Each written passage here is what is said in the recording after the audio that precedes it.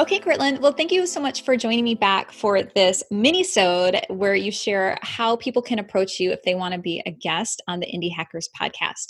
So I'd love it if you could set a little context by just telling us about your show and who your audience is. So the Indie Hackers podcast is a show about starting profitable online businesses. Most of the guests are software engineers, are marketers, or copywriters who got fed up with their jobs, decided they wanted to work for themselves. Maybe they wanted to work with their friends and family. Maybe they wanted to control their working hours. Maybe they wanted to work on creative projects of their own choosing rather than what their boss said. Or maybe they just wanted to make more money. And they set out through this somewhat harrowing, somewhat confusing, always challenging process of trying to figure out how to build an online business that makes money and sort of be the early stage founder who wears all the hats and does everything to take it from $0 a month in revenue all the way up to the point where it could pay for their rent, pay their bills, and allow them to live basically the life of their choosing. So that's the concept for the podcast. And the vast majority of the listeners are themselves aspiring indie hackers. These are oftentimes people who are still working jobs, but who have kind of the same itch, the same desire for freedom, the same desire to get out there and build their own online company. And I would say it's a little bit different than your stereotypical high growth tech startups, where these people don't care that much about becoming billion-dollar unicorn companies. They don't care that much about changing the entire world and the way that we communicate and the way that we stay in hotels and the way that we travel around the world. They care more about the effect that their business can have on their personal lives and their families' lives and their customers' lives. And so they're a little bit less ambitious in that sense, but they're a little bit more driven and realistic about the impact they can have in the first step of the process. And then oftentimes many of the people that I interview go on to build bigger companies once they've built something that can sustain their lives. I love that. Right. You have to have some security sometimes before you can go on. You have to pay the bills. So you are open to guest pitches, correct? Yes, I'm open to guest pitches. I get probably 10 emails a day from people pitching me guests to come into the podcast. And I review each one at least pretty lightly. And then every now and then I say yes. If somebody is interested in being a guest on the podcast, what kind of things do you like to see in that email? Honestly, brevity is a big one. For some reason, almost every podcast guest pitch email I get is super long. And there's very little information that I need to basically decide whether or not I want more information. I think the vast majority of the emails that I get aren't really tailored for my show. They suggest guests who are completely out of my wheelhouse. For example, I get a lot of guest pitches for people who are running sort of small agencies, like marketing agencies and advertising agencies. And I've just never interviewed anybody like that for the podcast. I always interview people who are running bigger, more scalable businesses or brand name businesses, et cetera. And so, I think if someone's taken the time to do that research, or maybe they haven't, and they just get lucky and they happen to have a client like that and that's who they send me, then that works. And I don't need a giant email. Is this a guest who I think is going to be good?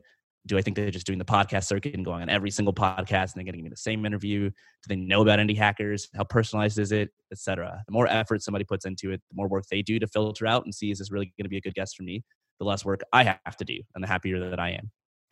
Can you just define a little bit what it means to be brief versus long? And I ask this because I teach people a little bit how to pitch and they are often shocked by the answers to this. So I think it's useful to hear what that means to you. I mean, honestly, some of the best pitches that I get are usually not professional pitches. Usually they're from a friend or a friend of a friend or an Indie Hackers fan who's sends me literally 3 or 4 sentences. Hey, Cortland, I think you should have so-and-so on your show. They just started this company and they made $10,000 a month in recurring revenue. And I would love to hear their story. That's a genuine pitch to me that gets me interested and makes me want to read more. The typical pitch that I get is 8 or 9 paragraphs. It's all about this person's background and all the awards that they've won, et cetera, and the size of their company and a bunch of stuff that doesn't really tell me whether or not there's going to be genuine interest from my audience and my listeners in hearing what this person has to say. And I just end up not reading most of it. I just try to get to the crux of it, which is should I have this person on my show or not? And I think if the answer is no amount of extra information is going to convince me. And if the answer is yes, then usually it's pretty easy for me to look up that extra information and make that decision for myself. I have a rule that I teach my team, which is eliminate the scroll. So if you draft an email and you have to scroll down, it's too long. Yeah. 3 to 4 sentences is a good rule of thumb though for your show. Or if you can do it that way, I think it's definitely a good idea. Any other kind of pet peeves you have that you think people should kind of watch out for? Anything that makes you immediately delete or even hit spam on an email? Do you ever do that? Yeah, I do that quite a Yeah. lot. I mean, I think it's annoying to me when someone repeatedly reaches out, and I know it's like the proper sales technique is to always follow up, et cetera, et cetera. But I just get a ton of emails, and I assume anyone with a popular podcast also gets a ton of emails. And after a certain point, it's just annoying to get the same email over and over and over again. I just don't have time to respond to every single email. Otherwise, it's been 3 hours a day responding to emails. And so I think that's kind of a red flag for me. There have been people in the past who suggested guests, and they've done it in such a human and friendly and thoughtful and personalized way that I've said, hey, this isn't the right guest for me, but like you seem like someone I would want to work with. And I've actually replied and sent them like the criteria for the guests that I would like to have on the show. And a few of those people have eventually gotten back to me with better guests. And so I think, not burning your bridges, realizing this is a person, they probably read your email. If they didn't respond, they probably, think the answer is a no. And genuinely just being human rather than just sort of prioritizing your own time, your own time-saving techniques. How do you blast as many podcasters as possible with the same impersonal email and then spam them over and over again? That's really optimizing for your time and not really respecting the people that you're emailing. So that's my biggest tip, bite the bullet, put in the extra effort to make sure that you are treating other people the way that they want to be treated instead of just making it easy for yourself.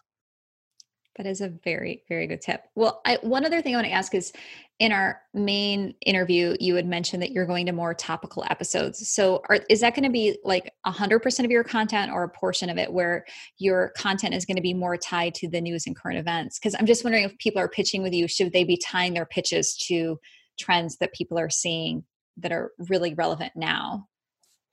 Yeah, I think it's going to be a mix. Okay. I'll still do some of my traditional interviews. I'll still be doing just interviews with bootstrapped, profitable tech founders, probably at least a third of the episodes.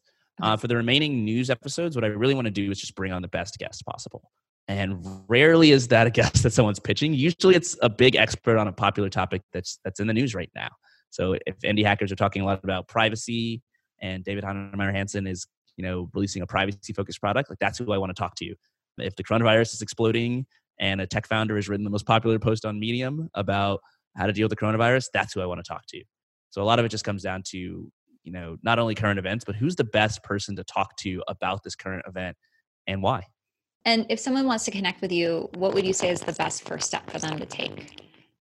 Best step is almost certainly just sending me a really short email. I get a ton of emails. I've gotten down to the point where I check email like twice a week just because I go crazy spending hours and hours a day checking email, and I just fly through it. And the short ones are the ones I read. The really long ones are the ones that I archive. Yeah, I can relate to that. The more email you get, the more you're like, can I respond to this in 30 seconds or less? Yeah, you just eventually you turn into the cold, heartless email terminator, and you're just archiving things and getting through as fast as you possibly can. Yeah. If you're a founder and you think your job is processing email, it's like, then you're not doing the rest, right? Yeah, like you're doing the wrong thing if you're in your inbox all the time. And like, my test for myself is, should I be doing this or should I call my mom? Like I could be talking to my mom, or I could be checking emails from random people. And the answer is almost always I should probably call my mom. It's been a week. She's worried. So that's kind of my test. That is the sweetest thing I've ever heard. I love that.